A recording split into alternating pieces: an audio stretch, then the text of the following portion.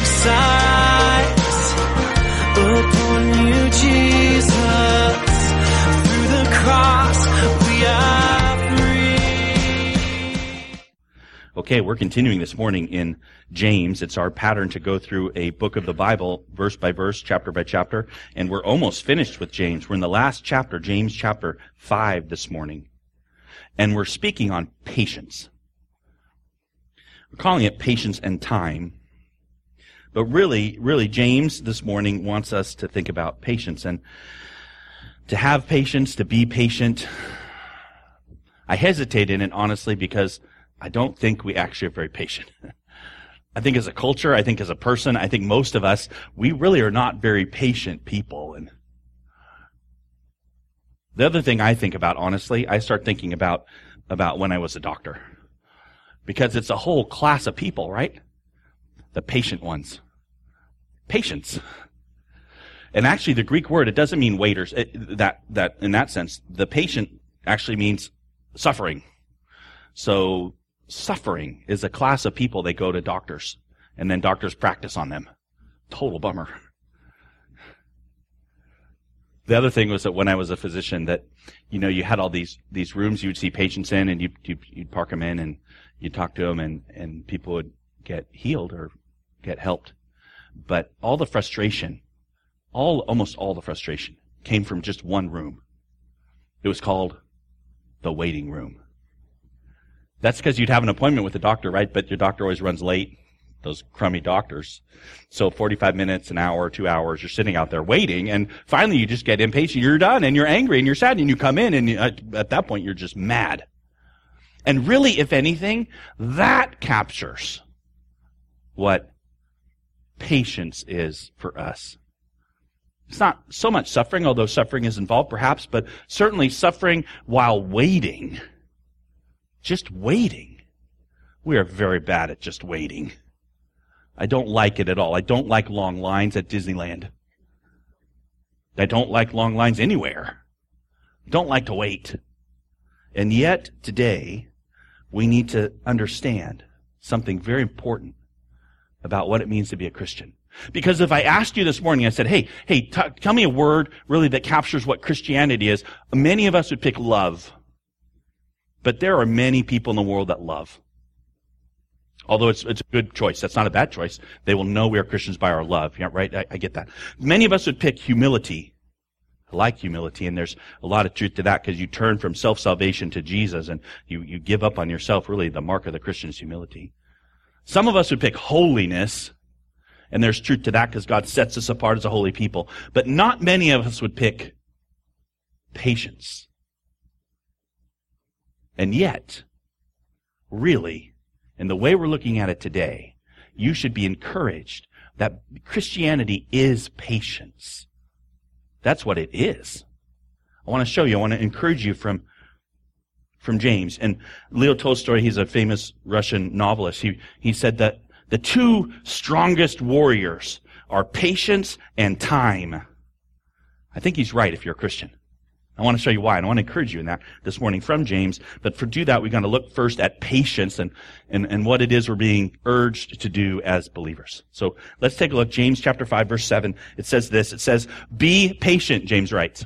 "Therefore, brothers means all of us, brothers and sisters, until the coming of the Lord. See how the farmer waits for the precious fruit of the earth, being patient about it until it receives the early and the late rains." Okay, so the curtain comes up this morning, and we start this paragraph with a therefore, and really that's the first word, it's the third word here, but it's therefore, and that looks at what we've looked at already, which kind of sets our stage. And the stage is this, if you remember from last week. Remember last week we took one more look at the law. It was a mirror, and it showed us not, oh, strong, handsome me, but wicked, sinful me yet again. And when sinful you. It showed us we're not who we should be, and again we have to go and say, oh, it's just humbling, and there's this humility about, I have no hope in me at all. Not only that, but societally. As we saw that just by existence, really, the rich take advantage of the poor. The righteous one doesn't even resist, James ends verse 6 with. How terrible it is that our structure in our society, even the structural things, injustice abounds and things that aren't right abound, and how terrible it is. And so what I'm expecting him to do, James, I'm expecting him to say with injustice, and you're not who you should be, and that person's not who they should be either. I'm expecting him to say this: rise up, O men of God. Get to work. Get active. Get better. Make these things happen. And so how surprising that what he actually says is, therefore, be patient. Be patient. Is he saying don't get frustrated at your doctor? If I'm the doctor, I like that. But no, I don't think he's actually meaning that, huh? Is James saying develop a character trait of being unflappable? Well, maybe. Is he saying don't let your kids push you to frustration? I actually think that's probably not what he's saying. Nor do I think he's saying that Zen masters make the best Christians. Be patient. Right? But he's saying something. What does that mean? I believe he's saying to be a Christian is to have put your trust in Jesus. So what is it we are doing? We are being patient towards a particular thing. What's the thing? Until the coming of the Lord. James is saying to be a Christian is put your trust in Jesus, and therefore patience, real patience, it may be while you're suffering, but it is definitely waiting. It's patience plus time. We are waiting for an event, the coming of Jesus. That's what we're waiting for. I want justice. It's coming. I want to be done suffering. It's coming. I want to be done with this body of sin and death. It's coming. I don't want to have this clawing struggle for life. My relationships aren't what they should be. People are not treating me right. And well, it is coming. Or should I say, He is coming. Patience, right, for us, it's directed at a particular place. It's not in solving our relational issues. It's not with tamping down our sin. It's really about waiting for Jesus. The sad thing is, we're terrible at it. I think, I said we, I'm putting myself, maybe you're probably better at it than I am. But this is not just here in James, it's in other places too. Let me show you one. Here's Romans 8:25, we read it this morning. But if we hope for what we do not see, we wait for it with patience. You see, my hope isn't in what I can see. I can see you pretty well. I can even see myself okay. I'm not trusting in you or me. My hope is in what I don't see. Who don't I see yet? Jesus. To be a Christian, this is what a Christian is. This is our foundational activity, is to say we are those who wait for the appearance of Jesus. I'm just waiting for my Savior. That's what we're doing. Our hope's not in our actions here. Our hope is in what we don't see, Jesus himself. Do you see how that changes it from just a character trait to work on? Like trying to hold your tongue when someone's being particularly pokey?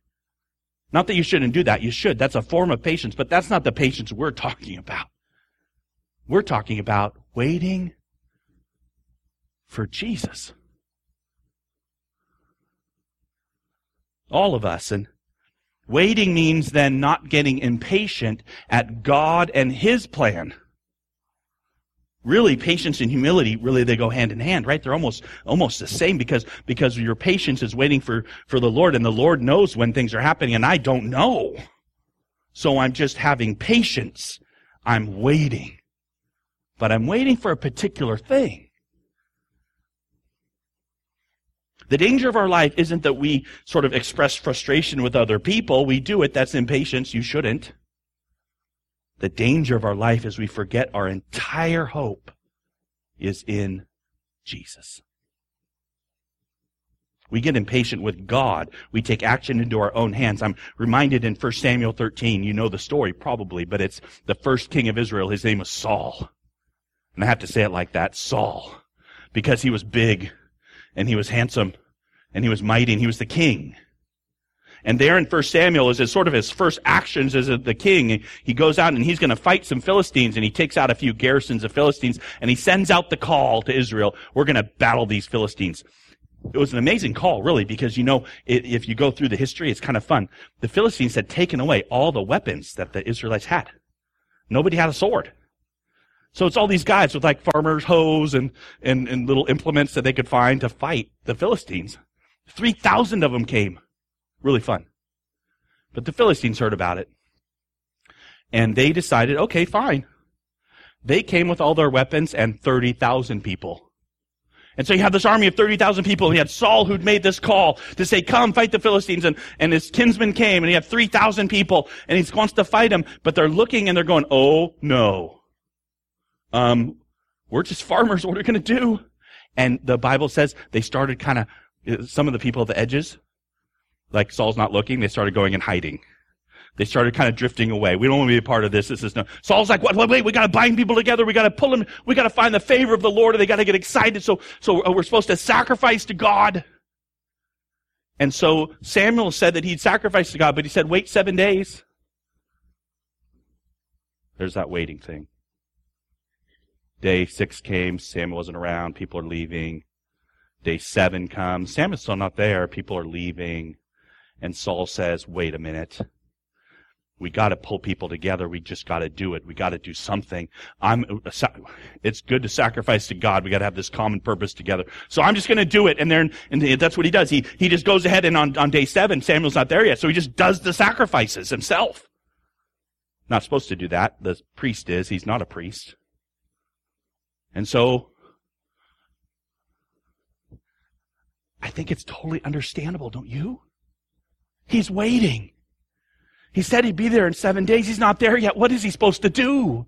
He's supposed to do something. And you see in our vernacular and how we think, even how you and I think in our culture, we need to do something. And we don't see waiting as doing something.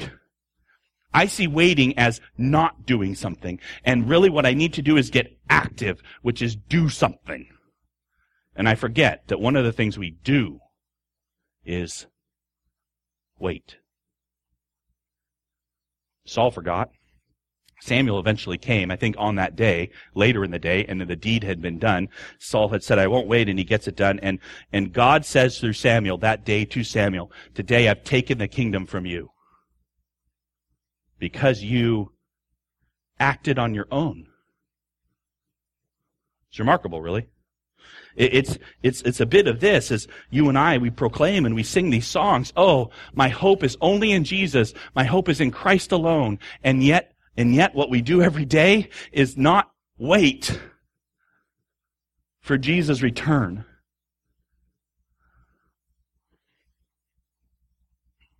It's about dependence. Life for the Christian is all about the wait, right? We're like the farmer, the text says. Isn't that what it said? We're like the farmer.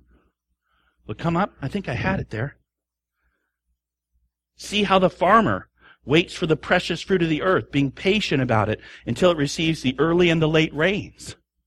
That's I'm not a farmer. Okay, I know I'm going to make a mistake, and you guys who are farmers can tell me this early and late rain stuff, but I think the point's not hard to find, even in the dark. The point is easy, right? The point is this. The point is that what you have is you got the farmer takes precious seed, maybe all he has to eat, and he says, no, I got to plant it, and so he puts it into the ground, and then it rains, and nothing happens. I hope it'll make food for me. Maybe after those early rains, you see a little pop-up of a plant, but there's no food on the plant, and you gotta wait even longer for the late rains, and you gotta hope that the late rains aren't too hard, so it'll kill the plant, or too little that the plant will die and you won't have any food. You don't really know if you're gonna have food. And you're just waiting, hoping that you'll have food. You and I have had a seed placed in us. We've been born again by the work of God, the Holy Spirit. And we're going to we don't know yet what we're going to be like, but we're going to be like Jesus because we will see him as he is. When will we see him as he is? Not yet. I'm waiting. You are too. It's not just about the attitude of patience. It's also about time. Let's talk about that for a minute. Because James keeps going. Here he goes. He says in verse 8, you also be patient. Establish your hearts, for the coming of the Lord is at hand. Do not grumble against one another, brothers, so that you may not be judged. Behold, the judge is standing at the door. Do you see what James is hammering into our hearts this morning? Waiting. That's doing. That's what we're doing. Time is passing. What are we waiting for? I'm waiting for things to happen in my life right now? Am I waiting for things to change on this earth and justice to come right now? No. I'm waiting for Jesus. I'm waiting for Jesus to return. Actually, what he says, it's a really strong word. This word, establish your hearts. Establish. It means kind of stay here and build on this. Build your house here. Pitch your tent here. Don't move from here. Put down your stakes here. This is where it is, you guys. This is where it's happening. Establish your hearts. For the coming of the Lord is at hand. It's about that peace, right? This time that we're waiting for, as time goes by. And it's difficult for us. The reason why it's difficult for us, I know, for me anyway, I can testify. I became a Christian when I was 8. So what, 40 years? Every day to say that Jesus is near? But he didn't come. He didn't come on year 15, day 32. Or on year 25, day 57. Or yesterday. So I lose that. I lose it. I lose the imminency. I lose the wonder. I lose actually the waiting. And what I do is I start to say, well, I better get to work. I better work on me because I don't know if Jesus will get here anytime soon. And I lose the idea that my hope isn't in these things I do. My hope is in Jesus coming back. It seems so futile to live a life of waiting.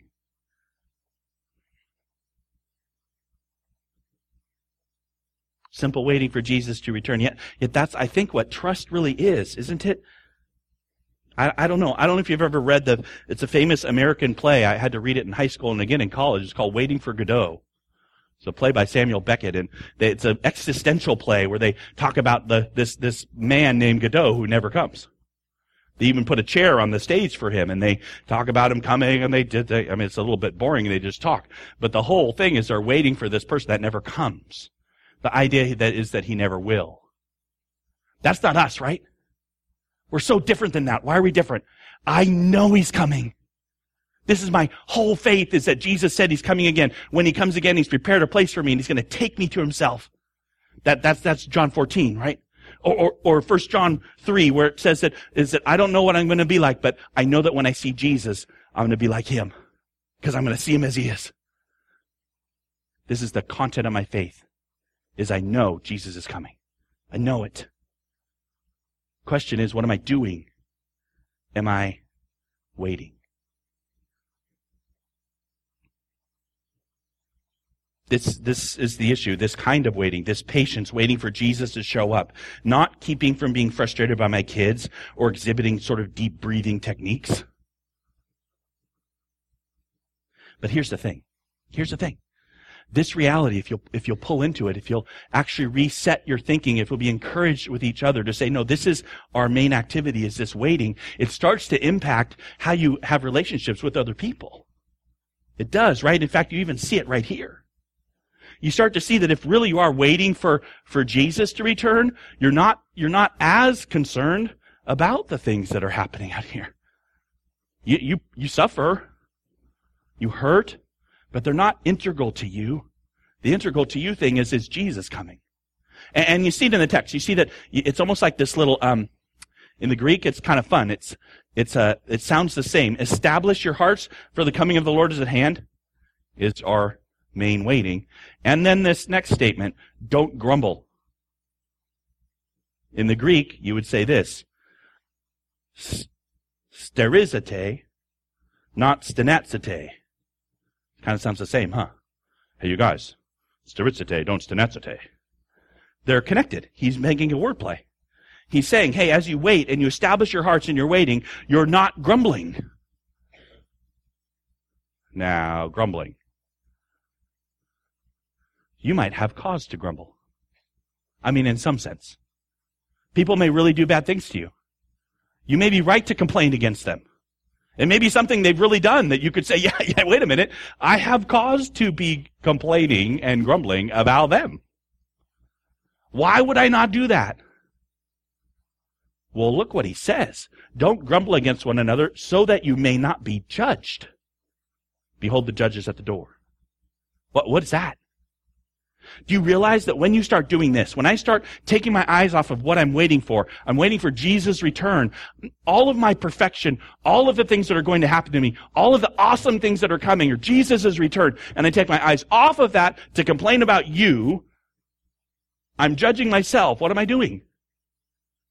I'm not patiently waiting for Jesus. I'm complaining about you. I'm judging myself that my heart's not in the right place. And you know what? God has great compassion and mercy for that. But it's still something that judges you. And really, we should be impacted with anything that's wrong, anything that's unjust. Guess what? What's my faith? Jesus is coming. Who's Jesus? He's the judge. What's he going to do? Make it all right. If he could come back at any moment, if my Savior really is at the door, and even though I struggle to believe it because it's been so much my even short little life, he hasn't come back. So I start to say, well, maybe he won't come back for a long time. But the Bible says he could come back today, and James says he's at the door. Then what I should be is like always thinking, my Savior will make it right. Do you realize Jesus is going to make it right? Do you realize that's our faith?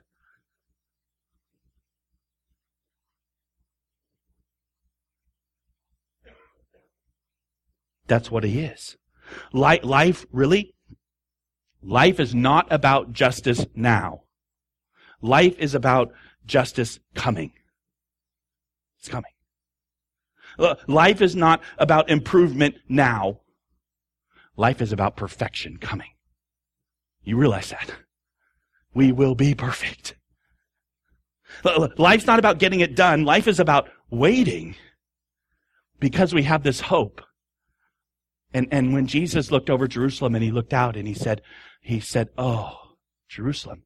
And he said, yet, I wonder if we'll find faith when I come again. I think he's talking about this. I think he's talking about people who say, I'm just waiting for my Savior's return. This is my only hope. Or all my ducks in that basket, all my eggs, whatever, all my treasure, everything. 1 Peter 1 says it this way. It says you are to set your hope fully on the grace that will be brought to you at the revelation of Jesus Christ. You see the time you're aimed at? You see why this is about time? You're setting your hope on the grace that will be brought to you. Not on the grace that is brought to you now.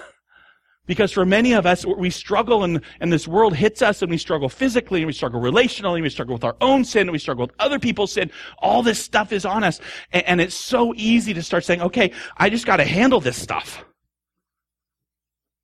But as a Christian, our hope is on the grace that will be brought when Jesus comes. It's going to be fantastic.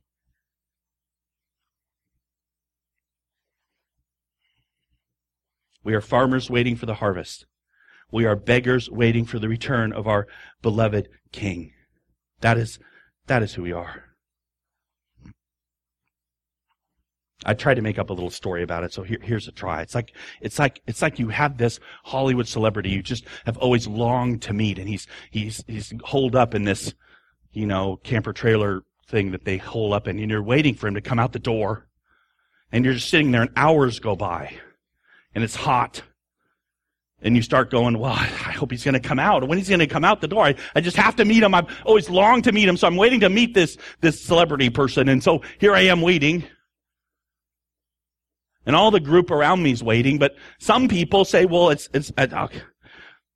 some people say, hey, I know, forget it. what I'll do is I'll go get my hair cut and I'll go dressed up and I'll go do a bunch of good things, and all the good things that I do will attract that celebrity over to me, and he'll come meet me because of my good stuff.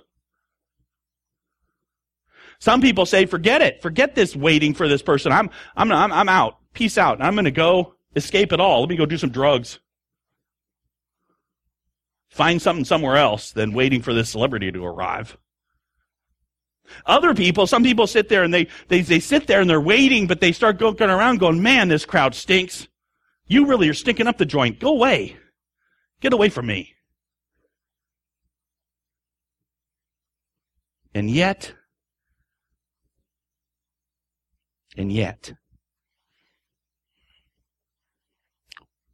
the only thing that matters is when that door opens and the person comes out and your whole life was meeting him and you get to. That's your life. Jesus does all this all over the place in his teaching when he was here. I'll take just one. It's in Luke chapter 12. Jesus says, hey, blessed are those servants who are waiting when the master comes from the wedding feast. You know, he's been out partying. He's been out celebrating. He's been out doing his thing, and the master starts coming home. He says, the servants are just waiting there for the master to arrive. It doesn't say they're cleaning the house. It doesn't say they're doing it. They're just waiting for him to come in the door. So they'll be just ready to welcome him. Don't miss your moment. In other places, Jesus talks about the 10 virgins and the lights and the lamps and stuff. But in this particular one, Jesus just has them wait there. And when the master actually comes, because he will come, and he comes and he sees these servants and he says, oh, you're waiting for me. How cool. He goes and changes his clothes. He tells the servants, go kick back. The actual biblical term is recline at table. Go check it out. Luke 12. And he puts on servants' clothes and he serves them. That's our Savior. That's what we're waiting for. I don't want to miss it. I do not want to miss it. This is hard for us. We forget. We need encouragement to establish our hearts that all that matters is the moment when the door opens and he's here. Don't miss it. It's our life right there. We're waiting for the return of our Savior because he adores us and he's promised us and he will glorify us. He will. We need encouragement, and I think James knows we need encouragement, so he gives us some examples. Let me just show them to you briefly. Examples. James says, as an example of suffering and patience, brothers and sisters, take the prophets who spoke in the name of the Lord. Behold, we consider them blessed who remained steadfast. You've heard of the steadfastness of Job, and you've seen the purpose of the Lord, how the Lord is compassionate and merciful. Okay, tranquil waiting, even while suffering from people who have their hopes in other places. Do you know this makes us weird? You guys are weird. It's not so weird in our culture to love somebody else. It's not so weird in our culture to serve somebody else. It is weird to be waiters. And I don't mean on tables. It's weird. Why you guys just waiting around, waiting for Jesus? He hasn't come. It's this whole passage in 2 Peter where markers come and say, yesterday is going to be like tomorrow. Tomorrow like the next day. He'll never come. We are weird. The word in Old English you might use is peculiar. Of course, we are according to the Bible, a peculiar people. 1 Peter 2, verse 9. Peculiar, set apart, different. Why are we different? We're not so different by our love, though our love is amazing and it's from the Holy Spirit and it's cool. I think we're particularly peculiar because we have our hope fully set on Jesus. And so these prophets, and he lifts up the prophets who though they were pushed into wells like Jeremiah, or though they were whipped or beaten, or though they were chased or looked to be dead, though all these things happened to them, they held fast to the truth. They didn't see as clearly as we get to see, 1 Peter 1 says. But they saw. And they held fast to the truth. They patient to speak the truth of what the Lord said. And our truth is this: my only hope is Jesus. He's coming again. Right? The prophets, they longed for a coming kingdom. They suffered and died. And then there's Job, steadfast Job. Who hasn't heard the story of Job? But what we've normally heard of the story of Job is something like, okay, Job, and there's this accuser, and he went to God, and he said, oh yeah, Job won't still hold fast to you if you strike him down. And so Job's family dies, and Job gets covered in boils and terrible things, and he's suffering. And yet, his wife even says, curse God and die. And Job says, no, I'm not going to curse God and die. I won't do that. It's not right. And finally, Job has all these friends that come, and it's all about Job's suffering. But what James wants you to see is you have seen the purpose of the Lord. You've heard of the steadfastness of Job. He held fast. You guys, you can wait for God. You can in the midst of suffering, in the midst of trial. You can do it. Hold fast to your only hope. You've seen the purpose of the Lord. How the Lord is compassionate and merciful. Wait. Excuse me? How is what God did with Job compassionate and merciful? It's the end. It's the end. If you go to the end of Job, and you remember what the Lord did. Do you remember? The Lord restored the fortunes of Job. He didn't have to. The Lord gave Job twice as much as he had before. The Lord blessed the latter days of Job more than his beginning. You see, the Lord made it right, but not just right. He made it overflow. When? In the latter days. At the end. This is what James wants you to see. He wants you to see that patience is for the coming of Jesus. And the coming of Jesus is our hope. He makes all things new. It's coming, it's coming, it's coming. He's coming. And this is our hope that we hold on to with both hands, with our whole arms. This one. The Lord has good for us. It is coming. Hang on. Be encouraged that the great saints of old were all about faith. They weren't about achievement. They're about steadfastness. The achievement was holding on. Hold on. Okay, I come back to this. The two most powerful warriors are patience and time. Why? Because patience and time equal what for you and me? Heaven. Patience and time is heaven. If my trust is in Jesus, I just need to wait, and He's coming. If I die first, He'll resurrect me. Patience and time. This is a great truth aimed at trusting Jesus because none of His promises fall. He promised He's preparing a place. He will come again. Patience plus time equals His return. And this is my hope. I hope it's yours. How we need to encourage each other not to get our eyes off of His return. To get your eyes off of yourself and get your eyes on your hope. I'll leave you with this. I used it already, but 1 Peter 1:13. Just think about this. Therefore, it says, preparing your minds for action. Okay, get your minds ready. Ready to act. Being sober-minded. See it clearly. This is what we're going to do now. We're going to act. Set your hope fully on the grace. Not enabling grace right this minute. On the grace that will be brought to you. At the revelation, that's the coming. The second coming of Jesus Christ. This is our hope. Our hope is what's coming. Our hope is in future grace. Our hope is in what Jesus has promised, and we, by faith alone, get to participate in the most amazing thing you will ever taste in your whole life, and you will taste it for eternity. Fellowship with Jesus that you cannot experience now because we haven't seen Him. We get the Holy Spirit. He is wonderful. But our Savior comes. He does. So may I say to you with temerity today that all good things come to those who wait, because all good things is Jesus. And He's coming. So buy in, will you? Encourage each other that we are waiting for the return of Jesus. That's what makes us the community we are. And we say, yes, yes, yes. My hope is built on nothing less than Jesus and His righteousness, and my Savior comes. Let's pray.